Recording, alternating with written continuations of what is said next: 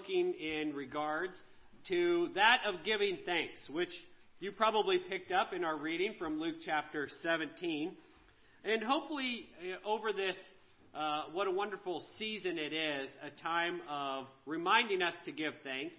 And how sad it is that even with a holiday named Thanksgiving, how few actually stop to think of what God has done and give thanks for it. Hopefully, as a family, hopefully you took time to sit and praise God for what He has done. But if you think of the majority of Americans, how few probably actually sat and recounted the blessings that God has given them when the whole holiday itself was all about recounting the goodness of God and giving thanks to Him. So in our passage today, we see why this is the case, and we will get into this further. But Luke chapter 17, we know this account of the 10 lepers.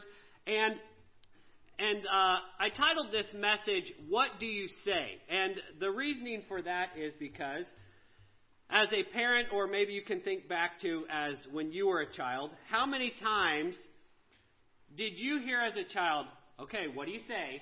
Right? How many times as a parent have you said that? Or, what do you tell them?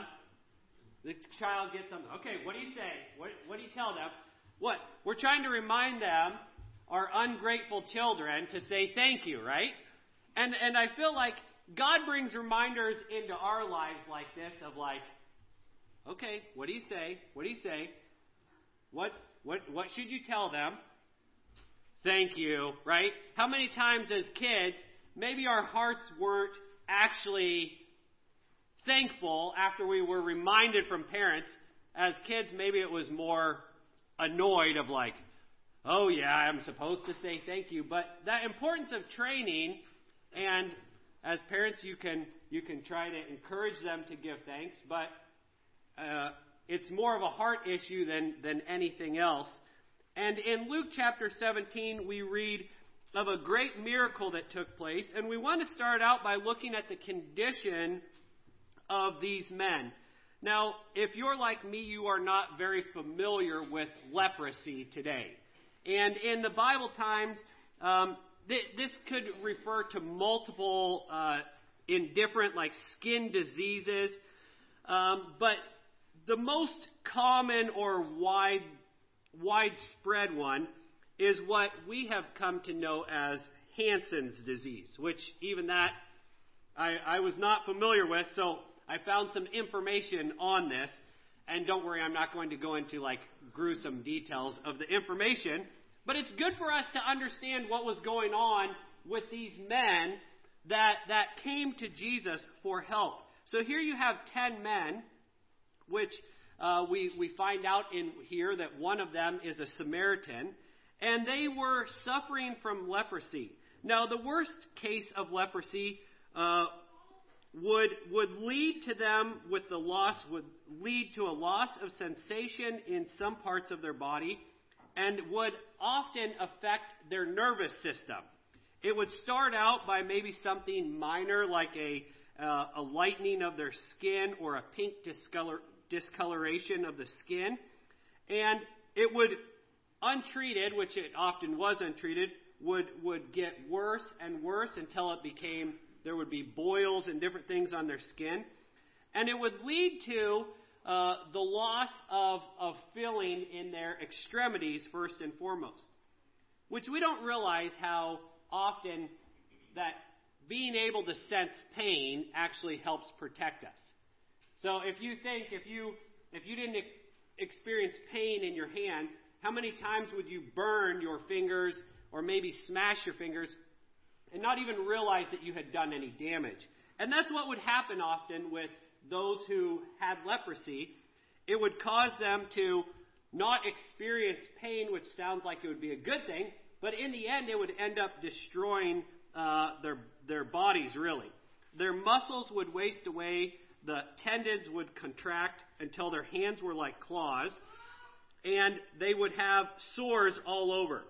And while this physical disease was terrible, the social consequences in ancient Israel only added to the misery.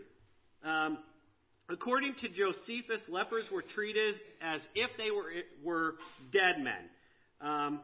The Mosaic law prescribed that the person be cut off from society, including their family. They had to wear torn clothing, have his head shaved, head uncovered, and cover his mouth and shout, "Unclean, unclean." So everybody knew an unclean person was in the area, wherever he went, so people could keep their distance. Jesus encountered these men, and it says that they came to him. They knew that Jesus was passing through, and Jesus entered a certain village, and there met 10 men who were lepers, who stood afar off. They kept their distance, but they shouted out to Jesus, "Jesus, Master, have mercy on us." So here's these men in their condition, outcast from all of society. It's interesting, too, that it's brought out in the Bible that there is one Samaritan. And it's interesting how the fact that they all had leprosy removed those boundaries that they had as, oh, here's a foreigner. Now, hey, we're all in this together. We're all outcast together. And here they come.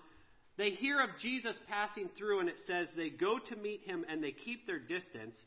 And they yell and they shout, "Jesus, Master, have mercy on us." Now, we don't know what their shouting was like, because oftentimes leprosy would also affect the vocal cords. So it may have been difficult for them to even shout out, "Jesus, Master, have mercy on us," but they knew that this was their only hope. Now, as we get into this passage, we need to understand that the leprosy in the Bible is a great reminder and it shows us that our natural condition as sinners before God.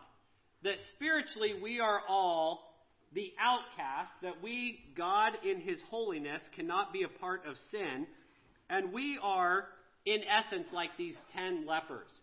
We are all spiritual lepers. God wants to see that our hearts are deceitful and desperately wicked. Jeremiah 17 and verse 9. That apart from him, this is our natural condition. Now, these men did not have to be reminded, because it was constantly before them. Anytime they came around people, they had to shout out unclean. They didn't need the daily reminders of their uncleanness. But so many times as people, how many people have you talked to that said, "Well, I'm basically a good person. Why wouldn't God allow me into heaven? I mean, I know a lot of people that are worse than I am. I'm basically good. And if God really does love me, he would just allow me into heaven." Now, these lepers didn't yell out to Jesus, "Jesus, we're basically good people. Do something for us."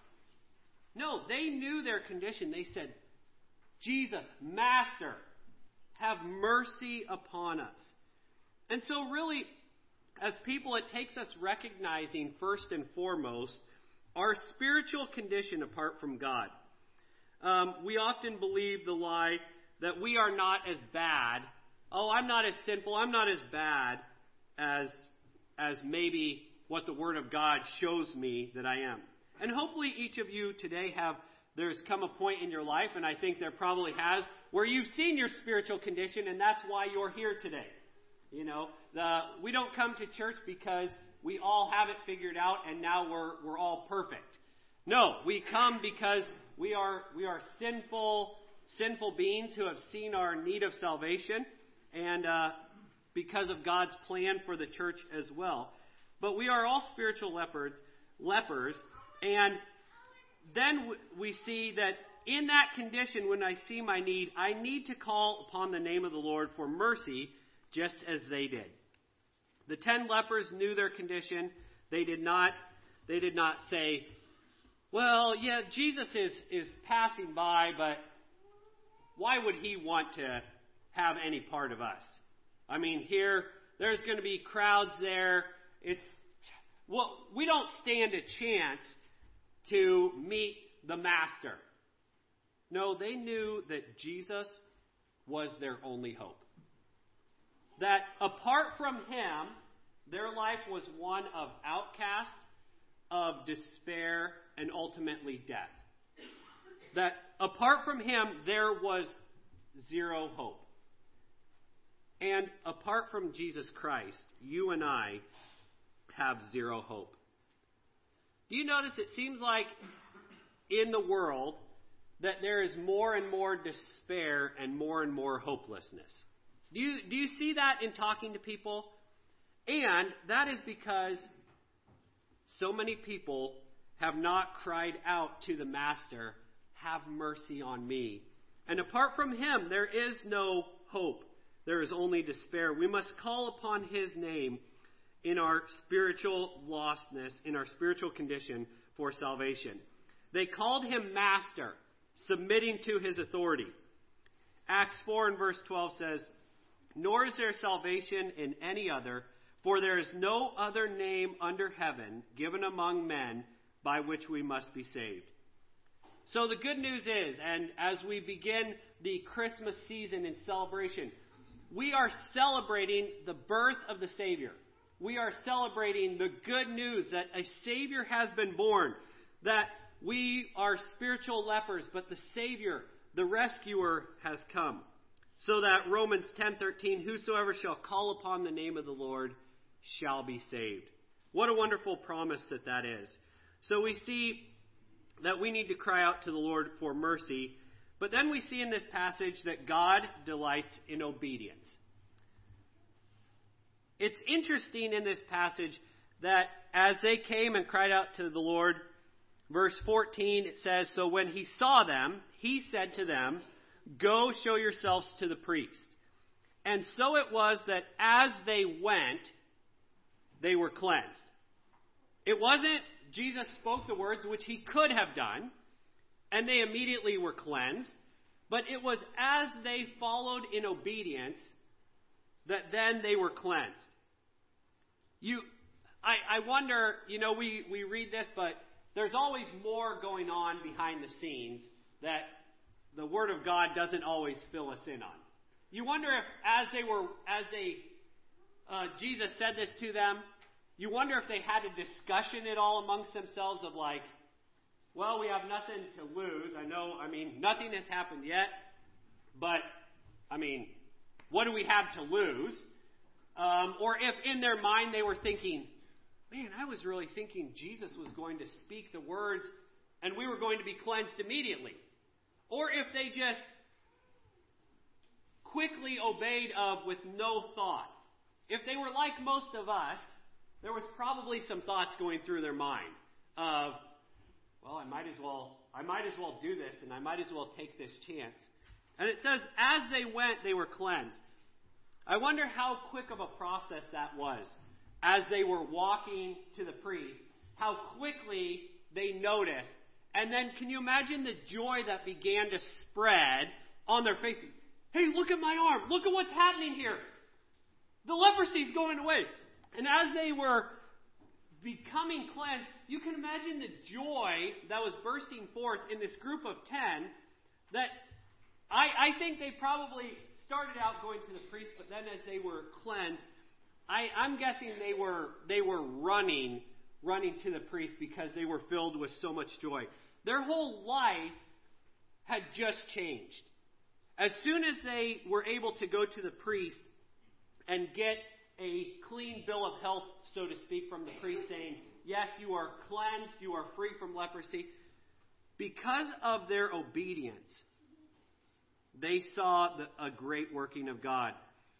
So in here, we see that as they obeyed, they were cleansed. In 1 Samuel 15, verse 22, it says, "So Samuel said, 'Has the Lord as great delight in burnt offerings and sacrifices as in obeying the voice of the Lord?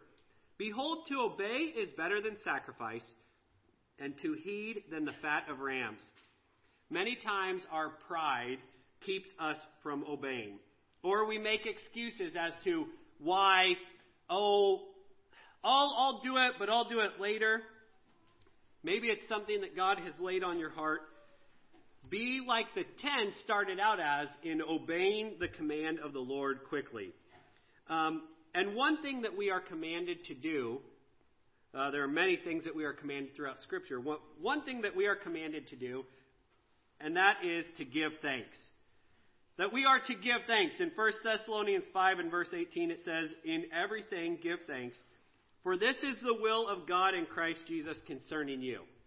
Many times we ask, like, what is God's will for my life? What is God's will? Well, right here in this verse, God's will is that you give thanks. And do we take that seriously? Give thanks in all things. In everything, give thanks, for this is God's will in Christ Jesus concerning you. In our memory verses that we quote each week, in verse 15 it says, "Let the peace of God rule in your hearts, to which also you are called in one body, and be thankful." In verse 17 it says, "Whatever you do in word or deed, do all in the name of the Lord Jesus, giving thanks to God and the Father through Him." This is something that comes up over and over again, of the need and the importance of giving thanks.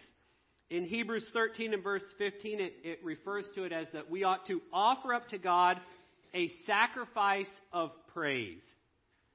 In Psalm 118 and verse 24, it says, "This is the day that the Lord has made. Let us rejoice and be glad in it." So as they obeyed, they were cleansed. And we see that as they were healed and got that clean bill of health, very sadly, only one returned to give God thanks. You've probably heard of the 80-20 rule, that 20% of the people do 80% of the work. Sometimes I think it's more 90-10 in certain situations. And if we look at this passage, it was only 10% came back and actually gave God thanks. I came across this story that back in 1860, there was a boat on Lake Michigan that collided with a freighter and began to sink less than a mile from shore. Hundreds of passengers began screaming as they leaped into the icy water. There was a young man on the shore. His name was Edward Spencer. He was a student at a nearby seminary, and he ran to the beach to see what he could do. He was an excellent swimmer, and he grabbed a rope from shore, and he swam out to where the wreck had occurred. And as he grabbed one person from the wreckage, he pulled on the rope, and then they would pull him back to shore. He continued this swimming out, grabbing someone, coming back, for 6 hours, pulling people to shore, battling the stormy waves, the ice-cold water, and by dawn he had rescued 15 people in his trips. He sat down on the shore and was just exhausted when somebody spotted 2 more people out there. Forgetting about himself, he jumped back in the water and swam out there and found a man and a woman clinging to a piece of wreckage. As he gathered them and got them safely back to shore, he collapsed on the shore, and due to all the extreme situation and his own exhaustiveness, Edward Spencer never fully recovered his health. He was not able to finish school, and he actually lived the rest of his life in a very rough condition just because he had given so much of himself to rescue these people. Out of the 393 passengers, only about a quarter of them were rescued from the wreckage. And 17 of those were rescued by Edward Spencer, risking his own health and his own life.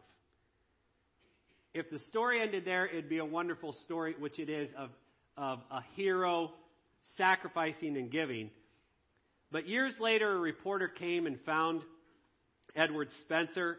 They were writing a story about this tragedy, and they found him living in California, and at this point he was in a nursing home in California, and they asked him about that night, and Edward Spencer said, "The only thing I remember is that not even one of the 17 people ever thanked me." You think about that. I mean, as I read that, I thought, what a sad tale. What a sad ending to this story. And yet, we read in this passage of the 10 lepers, and only one of them came back. And I think as I read that, I thought, none of the 17 ever came and thanked me. I think of what Jesus asked in verse 17. Were there not 10 cleansed? But where are the 9? I wonder how many times is that asked about us? Man, where are they coming to sing my praises, to thank me for what I have done in their life? But yet we go on, life as normal, and we don't stop to give thanks to God. So in our reminder of what do you say, we want to just look at a few things of giving thanks. We ought to give thanks first and foremost for our healing. And what we mean by that is looking back at the spiritual condition that we have as spiritual lepers, that God has granted us salvation by, as we celebrate Him coming to earth, Him putting His life down on the cross. Romans 5:8 says that God demonstrates His love toward us in that while we were still sinners, Christ died for us. You think of that account that I shared, that story. That Edward Spencer, he didn't owe those people anything. He saw them in their need, and he knew he was one of the only ones that could help. And he sacrificed, really gave of himself, gave his life to save those 17. But yet not a single one of them ever gave him thanks. Hopefully we are not like the 17. Hopefully we are not like the 9 who did not come back to Jesus and give Him thanks for the healing that He had granted in their lives. But hopefully daily we are reminded, Lord, thank you for what you have done in my life.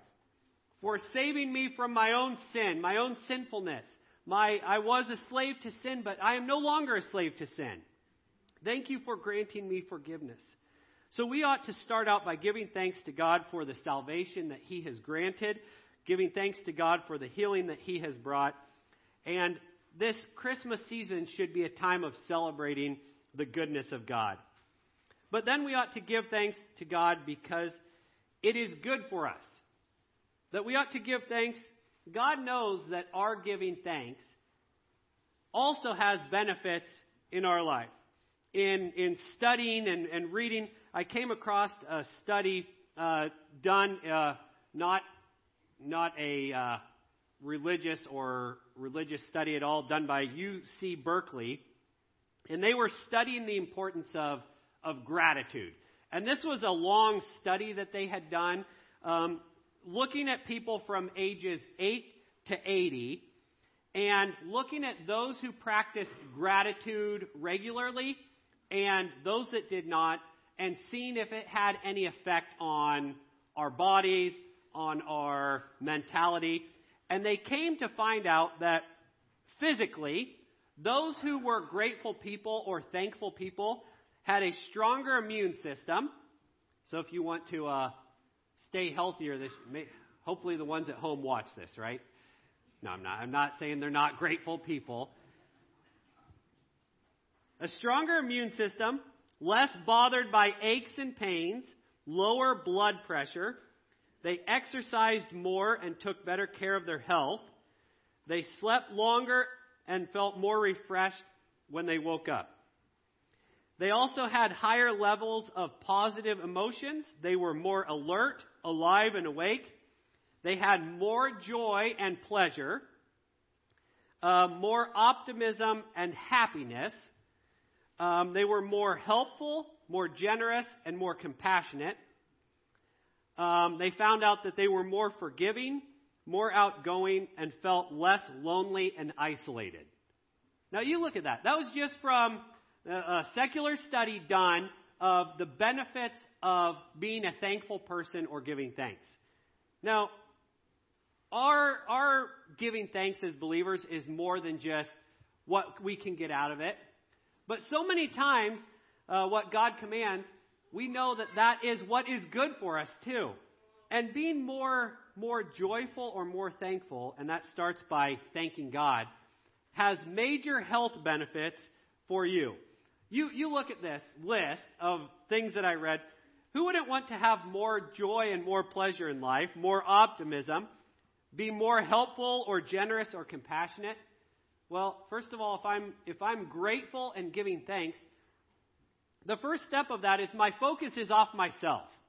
I'm thinking, hey, I appreciate what you have done for me, or I appreciate what God has done for me, and my focus isn't on myself anymore. It's on others. So, of course, I'm going to be more helpful and more generous and more compassionate. And thinking about this week, I thought, how easy is it to complain, and how difficult so many times is it to give thanks or to show gratitude? I was thinking, how many times have I brought up certain businesses that I'm like, oh, that you don't get any service there, and it's lousy service, and this business, they don't know how to do customer service. And it's easy for me to complain about this, but how many times have I had good service that I don't show gratitude or say, hey, I really appreciate you knowing what you're doing here, knowing what you're talking about. I appreciate. If you've ever done that randomly to someone after you receive good service, you'll see many times kind of a shocked look on the person's face. Have any of you experienced that? Where they're kind of like, don't know what to say, like taken back a little bit, which shows how few times people are shown gratitude or thankfulness. So giving thanks shows great benefits for our health. But we ought to give thanks that nothing can separate us from the love of God. Romans 8, what can separate us from the love of God? And it goes on and talks really that nothing can separate us from God's love. You think about what a blessing that is. That no matter what happens in the world, no matter what happens with elections, no matter what happens with the economy, no matter what happens whether we run out of diesel or gas or the power grid goes down or whatever they're saying is going to happen now, right? Whatever might happen, nothing can separate me from the love of God. The all-powerful Creator, the Creator of the universe, that as I look outside and see His handiwork, see the vastness of the sky, the beauty of His creation, that's the same God who loves me, and nothing can separate me from His love. But then we ought to give thanks to God that He is always with us. Psalm 139 and verse 8, David said, if I ascend up into heaven, thou art there. If I make my bed in hell, behold, thou art there. Has there ever been a time in your life where you felt very alone? Maybe you were not able to be with family and friends and loved ones for a certain period of time. And that feeling of loneliness is one that it's a dreadful feeling, isn't it? It's a horrible feeling of knowing that you are by yourself. What a blessing it is to know that as believers that we are never alone. Now, there may be times where you are tempted to feel alone, but that's where we come back to the promises of God, like Hebrews 13, verse 5, where He said, I will never leave you or forsake you. That's where it's, Lord, right now I feel alone. I feel by myself. I feel there's no one else. But Lord, I know your word tells me that you are with me, that nothing can separate me from your love. So we ought to give thanks that He is always with us, and we ought to give thanks that God is doing a work in us. Romans 8:28, that all things work together for good to those who are in Christ, to those who are called according to His name. That as we are in Christ, as we follow Him, that He is doing a working in us and through us. That God is doing a work. Tony Evans said, sometimes God rescues us from things. Sometimes He rescues us out of things. And sometimes He changes us inside of those things. Let Him choose because He knows best. See, that's where it's trusting the hand of the Master. Trusting the hand of the Master. And then lastly, we ought to give thanks because as believers, the best is yet to come. I often think of that song, "This world is not my home, I'm just passing through," right? This world is not my home. Even the beauty that this world shows of God's greatness, it still has the effects of sin on it, doesn't it? Still has the curse of sin upon it. This world is not my home. That, as Jesus said in John 14, I go to prepare a place for you, and we have that promise that He will come again. Nancy DeMoss had this quote. She said, "Be thankful. God has commanded it for our good and for His glory." God's command to be thankful is not a threatening demand of a tyrant. God is not saying it because He is a tyrant up in heaven. Rather, it is an invitation of a lifetime. The opportunity to draw near to Him at any moment of the day. You think about that. This command that we have to be thankful is not God up in heaven. You're supposed to be thankful. Hey, what are you supposed to say to them? No, it is the invitation of a lifetime. The opportunity to draw near to Him at any time.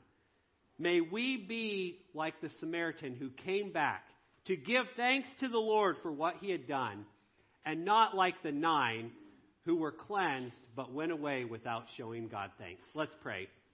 Heavenly Father, You have done so much for us and in us that we stop today and we give You thanks. Lord, You are worthy of all praise. And Lord, forgive us. Forgive me for so many times going through my day, going throughout life, without pausing to give thanks for what You are doing. Lord, I thank You that You are not a tyrant who is demanding thanksgiving from us, but You are giving us this invitation to grow in You, to walk with You, to have fulfilled joy in You. Lord, I thank You that even in this command, that even those who have done the study have seen the health benefits of joy, of gratitude, of thanksgiving. That Your word is true. And thank You that we can rest in that today. Lord, we thank You that You are good in all Your ways, that You have saved us from our leprosy, from our sinfulness. Thank You that You have saved us and that we can have a home in heaven, that we can have that hope secured. Lord, we love You and we praise You in Jesus' name. Amen.